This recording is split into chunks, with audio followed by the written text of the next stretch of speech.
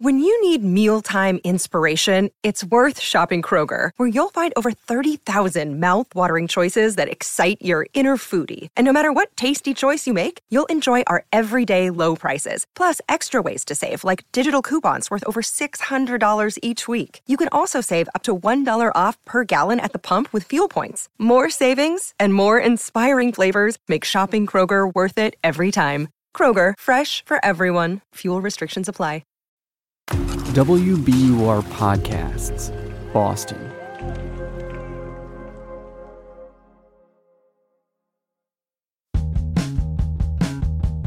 So, Ben, hi. How you doing? Pretty good, producer Megan Cattell. I'm all right. All right. It's good to hear. I really want to show you this YouTube video. I love a YouTube rabbit hole. Are you ready? I'm ready. And we'll try to find out why Russian people like to swim in the cold water when it's minus 15 degrees Celsius outside. Okay, so this is filmed by a Russian YouTuber named Natasha. Her username is Natasha's Adventures. And she's here with a fellow YouTuber named Zach, and he goes by Zach the Russian. They're both from Russia's Far East, which shares a border with China and North Korea. So it's cold. It's really cold. Okay, the Russian is ready. It's freaking cold.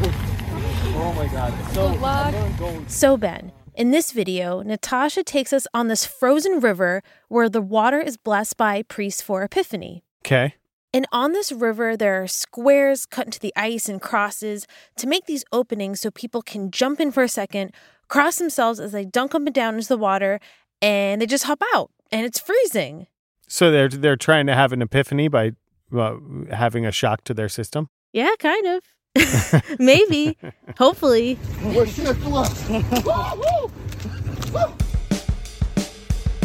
Okay, so Ben, what do you think? Would you ever do this? I mean, you've jumped off a cliff into a swimming hole before on this podcast. Yeah, I love a good jump in the water challenge. Always. What about you? Yeah, I would go for it.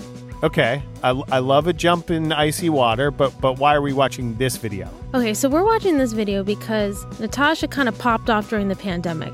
Her videos have over 27 million views. Okay. During 2020 and 2021, before vaccines, and it was a hard lockdown, I spent hours on YouTube. I was on YouTube every day, all night, for hours and hours at a time because there was just nothing else to do.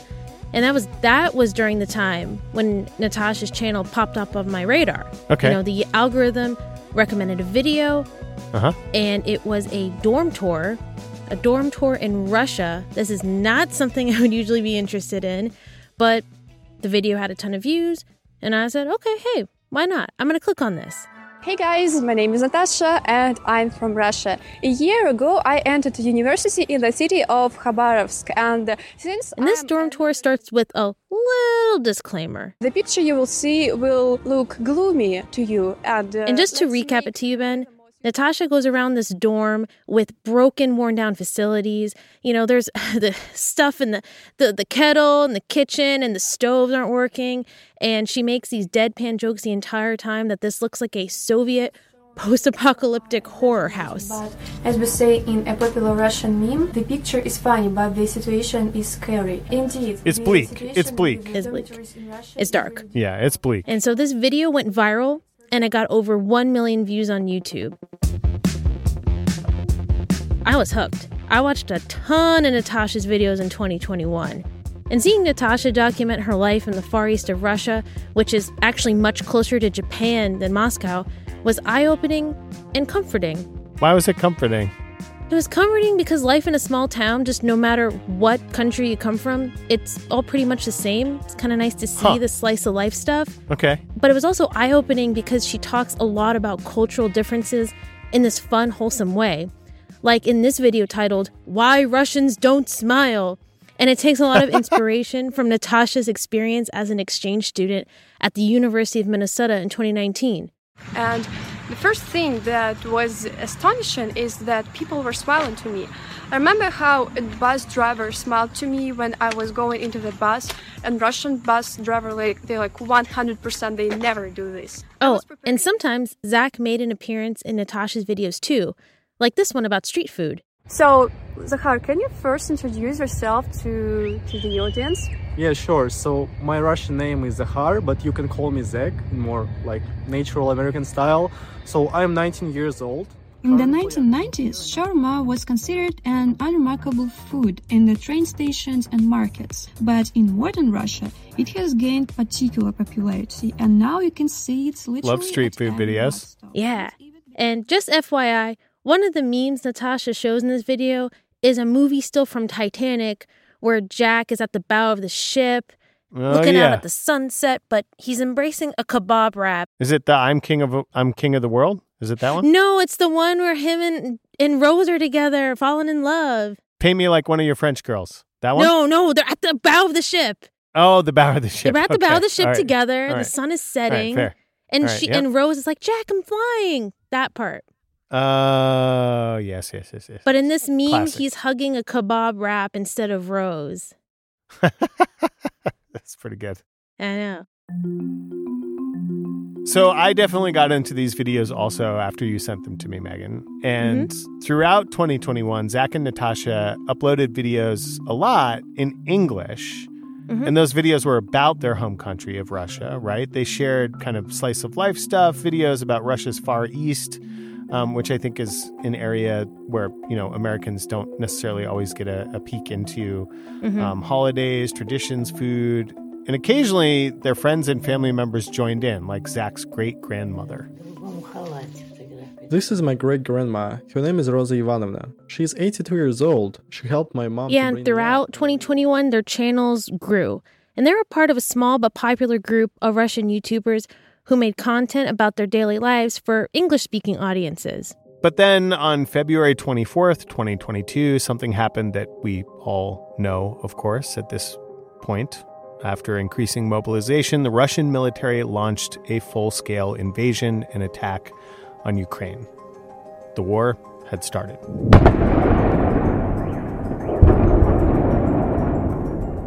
I tolerated this regime for so many years. I knew that I was going to leave, but this was like the turning point, and I decided I have to leave. I think like if you're like a Russian and you have an audience, it's just kind of like you have to at least say that you're against it.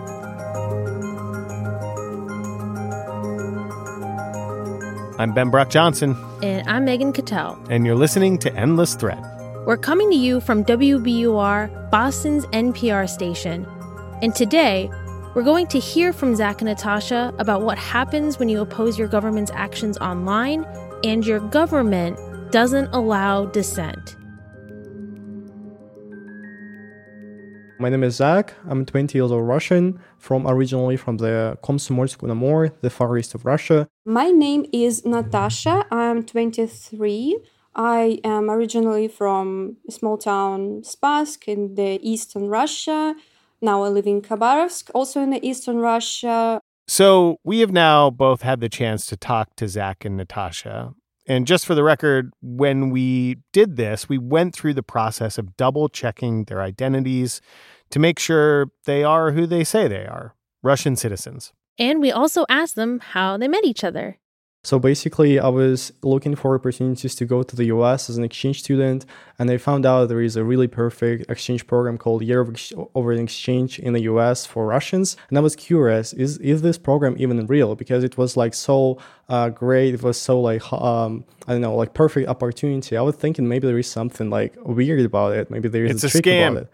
Yeah, it's a scam. I was thinking they're gonna like sell my organs from my body once I'm in the US. So I decided to... Zach found a list of participants who were already in the US doing this program. And that's how he got in touch with Natasha. And thankfully, she was not caught up in a scam. They ended up meeting in person after she returned to Russia since their hometowns are close. Zach first got interested in YouTube because of Natasha's channel, and they eventually made videos together.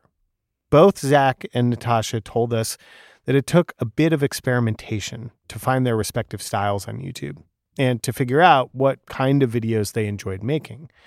They both said they started YouTube in part to practice their English. I was always fascinated about sharing my culture. When I was a teen, I had a lot of pen pals from different countries, and I liked to tell about my country, to learn about theirs. Natasha told us that she'd been posting videos on and off for a couple of years before one of her videos got picked up by the YouTube algorithm. And that was around the time that I found her channel. It was this video tour of her remote small town of Spassk, and it got hundreds and thousands of views per week. Now, that video has over 3 million views. Why do you think that video did well once it got picked up or once it got surfaced by the algorithm? I noticed that for foreigners, it's really interesting to learn about remote areas of Russia. Many people know about Moscow and St. Petersburg, but many people say that it was thanks to me that they knew about my region, the Far East, and particularly Primorsky region where I'm from.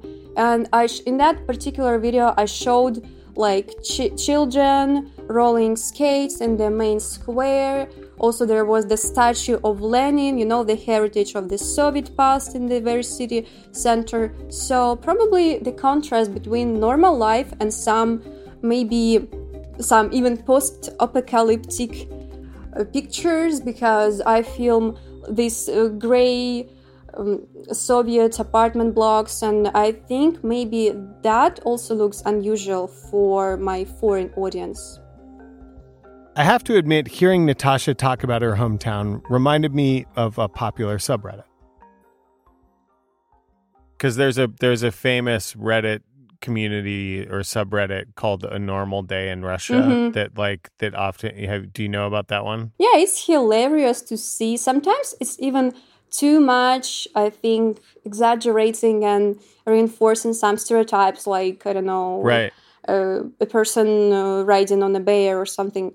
Sometimes it's really funny, and I don't know where they are taking these photos from. It's just hilarious. Right, but I think it's interesting that you're saying it's sort of a contrast to that sort of stereotypical, like, isn't Russia crazy? Aren't people who are Russians crazy and they're always doing crazy, dangerous stuff? Like, this seems like a very normal video depicting normal life in this town.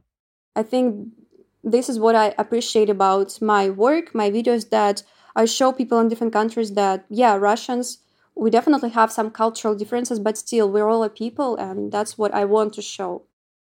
Natasha and Zach both made a lot of videos about Russian culture. People saw them as online ambassadors in a way. But before the Russian invasion of Ukraine, they also commented on politics. Both Natasha and Zach participated in the protests supporting jailed Russian opposition leader Alexei Navalny.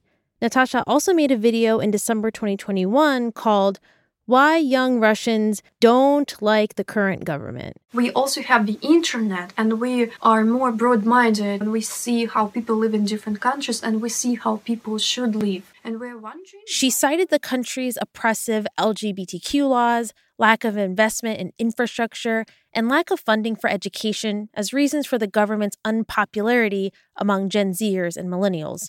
And yes, the TV static that you're about to hear is just an editing sound effect Natasha likes to use in her videos. Why we Russian people don't like our government? Because we feel unsafe and deceived. Hi, guys. You might remember that in the weeks leading up to the war, a lot of political experts suspected a mobilization by the Russian military because they saw buildup at the Ukrainian border. But when the war broke out, Natasha and Zach in Russia were shocked. So when it happened, I thought, well, maybe it's going to be, some one-day action and they're going to turn the tanks away, go back. But then I thought, I saw a lot of reaction from Russian, political activists, and maybe from this public outrage, I realized that what is going to happen, that something horrible is going to happen. And I couldn't believe my eyes. Literally, the first post I've seen, the first news were about basically soldiers trying to hop up from the helicopters somewhere near Kiev. And I was like, no way. It just, I was thinking maybe I'm actually just sleeping, because maybe that's a nightmare. I'm in a very weird position because whatever I say, it's nothing compared to what Ukrainians now are experiencing. After Zach saw the news, he got up, went out, and withdrew all of his money from an ATM. I was expecting it to be so worse, so bad. So I was expecting, like in the Soviet Union, they're gonna arrest or hold all people's money, all people's saving. So the first hour I went to withdraw all of the US dollars, especially that I got from my trip from the US, and then I've just spent I think 4 hours just reading news about the war, every post, every video about bombing cities, and like. I felt like really in pain reading this. This was around the time Zach's friends, many of whom he met while on that exchange program in the U.S., asked him if he was going to the anti-war protest in Moscow. Zach heard since February 24th was a workday, protesters would gather around 7 p.m.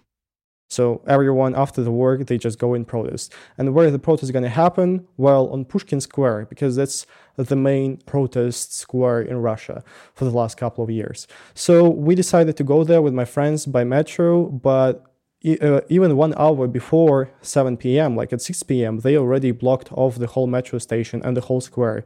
And those people who were leaving Pushkinska metro station to the square, they were eventually being arrested.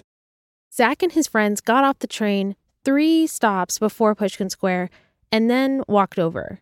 Eventually, they saw a crowd gather.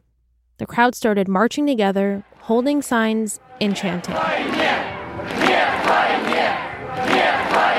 But that day, there was only one slogan, no war, and we joined it and we started to scream that slogan, and it lasted only for about 3 or 4 minutes, and then we started to be blocking off from one side of the street by the policemen, by the Avtozaks. That's basically policeman car, like big cars to put protesters in.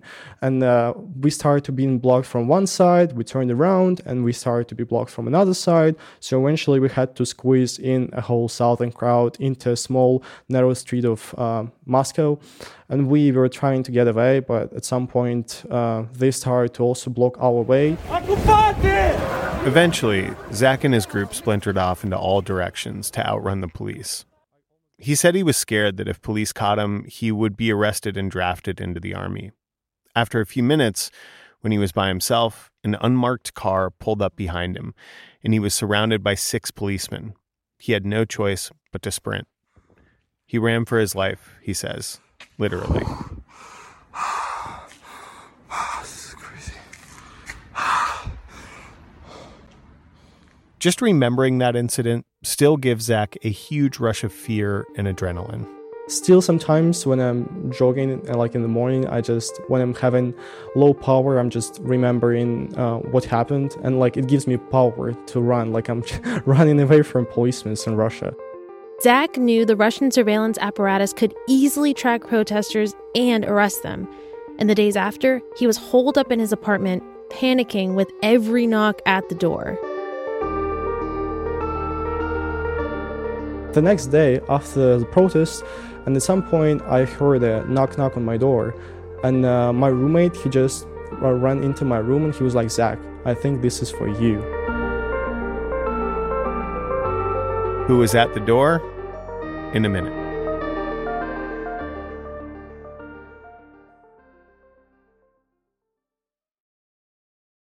A gruesome scandal at the nation's most prestigious university shines a light on a macabre and lucrative world of buying and selling human remains. Human body parts taken by a manager at the Harvard Medical School morgue and then sold to customers online.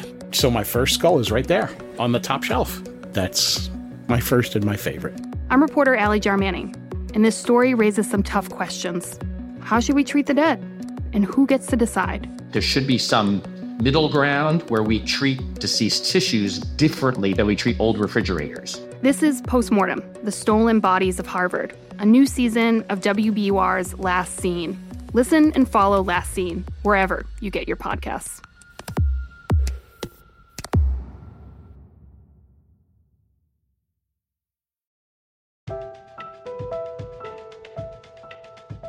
After participating in an anti-war protest, Zach knew of the consequences.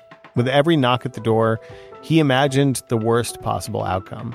He could be thrown in jail or sentenced to hard labor, or they could make him disappear. In a split second, Zach thought about the options he had. He could hide under his bed or try to jump out of the window. He ultimately decided to go to his balcony and lie on the floor to hopefully evade any police and trick them into thinking he wasn't at home. And then eventually, I spent maybe 2 minutes laying on the balcony, literally, so people wouldn't see me. And my friend just appears, another friend, and he was like, "Zach, what are you doing here?"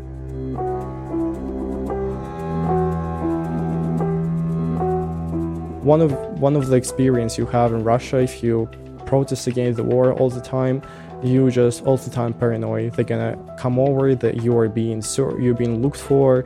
They listen to your calls, they read your SMS. So I was just really paranoid. That's one of the reasons I left. And of course, it's just not safe to speak out in Russia. When Zach left Russia, he made his way to the city of Tbilisi, Georgia. Russians don't need a visa to enter that country. So a lot of people who flee Russia go to Georgia. And Zach was lucky he left so quickly. On March 4th, 2022, the Russian government enacted 2 laws that closed an already narrow window for dissent and press freedom. The first law forbade anyone from calling the Russian military's actions a war or an invasion. Anyone caught protesting could be put in jail for 15 years. Independent news coverage of the war was censored. We asked Natasha about this law. When it was passed, she was in Khabarovsk, on the other side of the country, finishing up her college thesis in order to graduate. Since Natasha had to stay and finish her coursework, she had to tiptoe around the law. I wanted to say some strong opinion, like I'm against this war. Please help Ukrainians. The refugees, and just donate the money. So I wanted to do more, but Russian government adopted some really bad, stupid laws just several days after the beginning of the war. So, and the titles of that law sound hilarious, like the law against spreading misinformation or fakes about the actions of the Russian military. So Natasha was in a more restricted situation, and that meant balancing her political views with the government's laws. When the war started, after that, I was so paranoid. I didn't know what I can say online.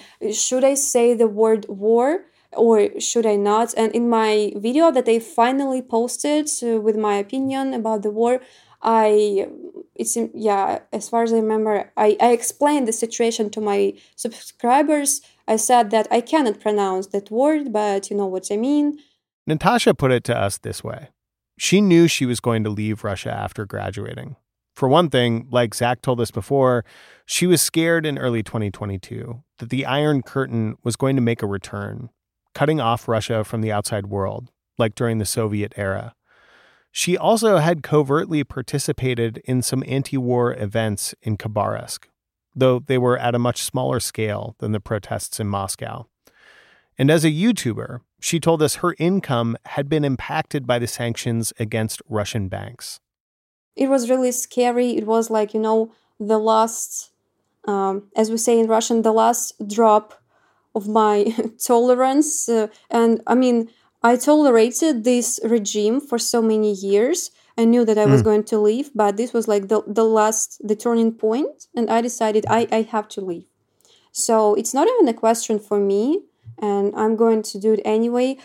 Ethically, I cannot stay in Russia and continue to make videos, about peaceful Russian life, about Russian beautiful nature, cities.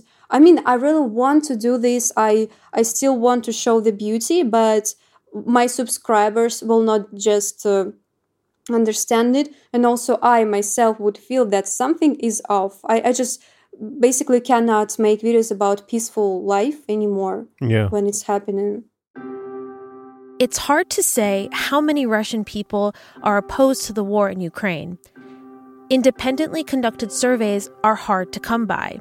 In one poll, 83% of Russian citizens over the age of 60 support the war.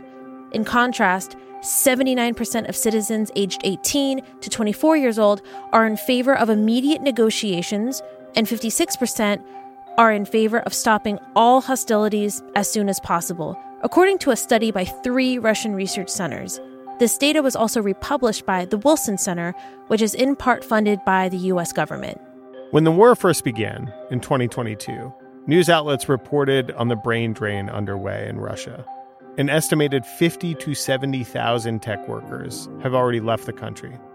Then, when President Vladimir Putin enacted the country's first draft since World War II, some 200,000 men left Russia.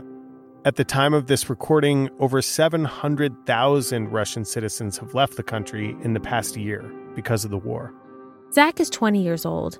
And as one of the men who's left, Zach may not be able to go back to his hometown or see his family for a long time. We asked him how he was adjusting to life in Georgia. He said many of his friends and other Russian YouTubers also against the war have made their way to Tbilisi, which has made things easier. He also said locals have been welcoming. Georgian guys assume I'm Georgian and starts to speak in Georgian, and I'm saying in Russian, I'm sorry, I don't understand. And they're saying, oh, where are you from? I'm saying from Russia, and here you go, a conversation about politics right away. And it's about, war is bad. Like the taxi driver is just asking, like, what's your relationship towards the war? And as soon as I say I'm against the war, Putin is a war criminal, they are saying, you're my brother. So if you need any help, just call me. Like Natasha said earlier, Zach changed his YouTube channel to be less about Russian culture and more about anti-war efforts and his life in Georgia. He's made videos debunking Russian state propaganda, and he's filmed a visit to a Georgian food bank helping refugees. So right now I'm kind of looking at myself like a political activist YouTuber in this way. I don't know if I'm going to be the same like for the rest of my YouTube career, but who knows. But for now, at least there is a war, so I have to say something about it. And I have to show the rest of the world that there are Russians who are against it. When we last talked to Natasha last year, she was still unsure when she'd be able to leave Russia or if she'd be able to leave at all. But then, a couple of months ago, we got word. Natasha managed to successfully get on a flight and get to Tbilisi, Georgia, where Zach is. She said that Russian Border Patrol guards took her out of the security line for further questioning in an airport office. They asked about the American visa and her passport and to check her phone. In spring, there was a common practice for the Russian guards to check people's phones. If you follow some anti-governmental, anti-war chats or what you're writing to your friends, that all was checked, so people were really scared. But you kind of can refuse to show your phone, but then they can say, well, then you don't board on the plane. I was ready to not board on the plane. I was ready to turn away and get to my destination. It was a little harrowing, but Natasha seems glad that she made it out of the country, even though it's her home. And she and Zach are still talking about how the country can improve in the future by being more open to diverse opinions, like those of YouTube creators who love their home and want others to see Russia and Russians like they do. But what makes me stand against the war? Well, basically, to be honest, just my value as a human. When I see people dying, I cannot really stand out of it and say, oh, I don't care. We need different opinions in the healthy society. And I totally don't like this idea that Russians who are against the war have to leave. I wish we all could live in our country and being able to speak our opinion.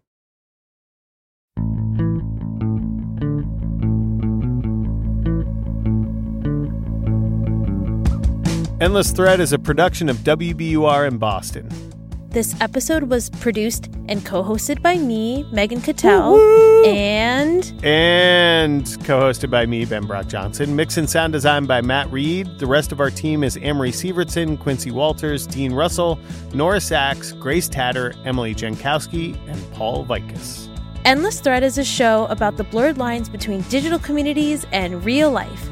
If you've got an untold history, an unsolved mystery, or a wild story about the internet that you want us to tell, hit us up. Email endlessthread@wbur.org. Bye. Goodbye. Goodbye.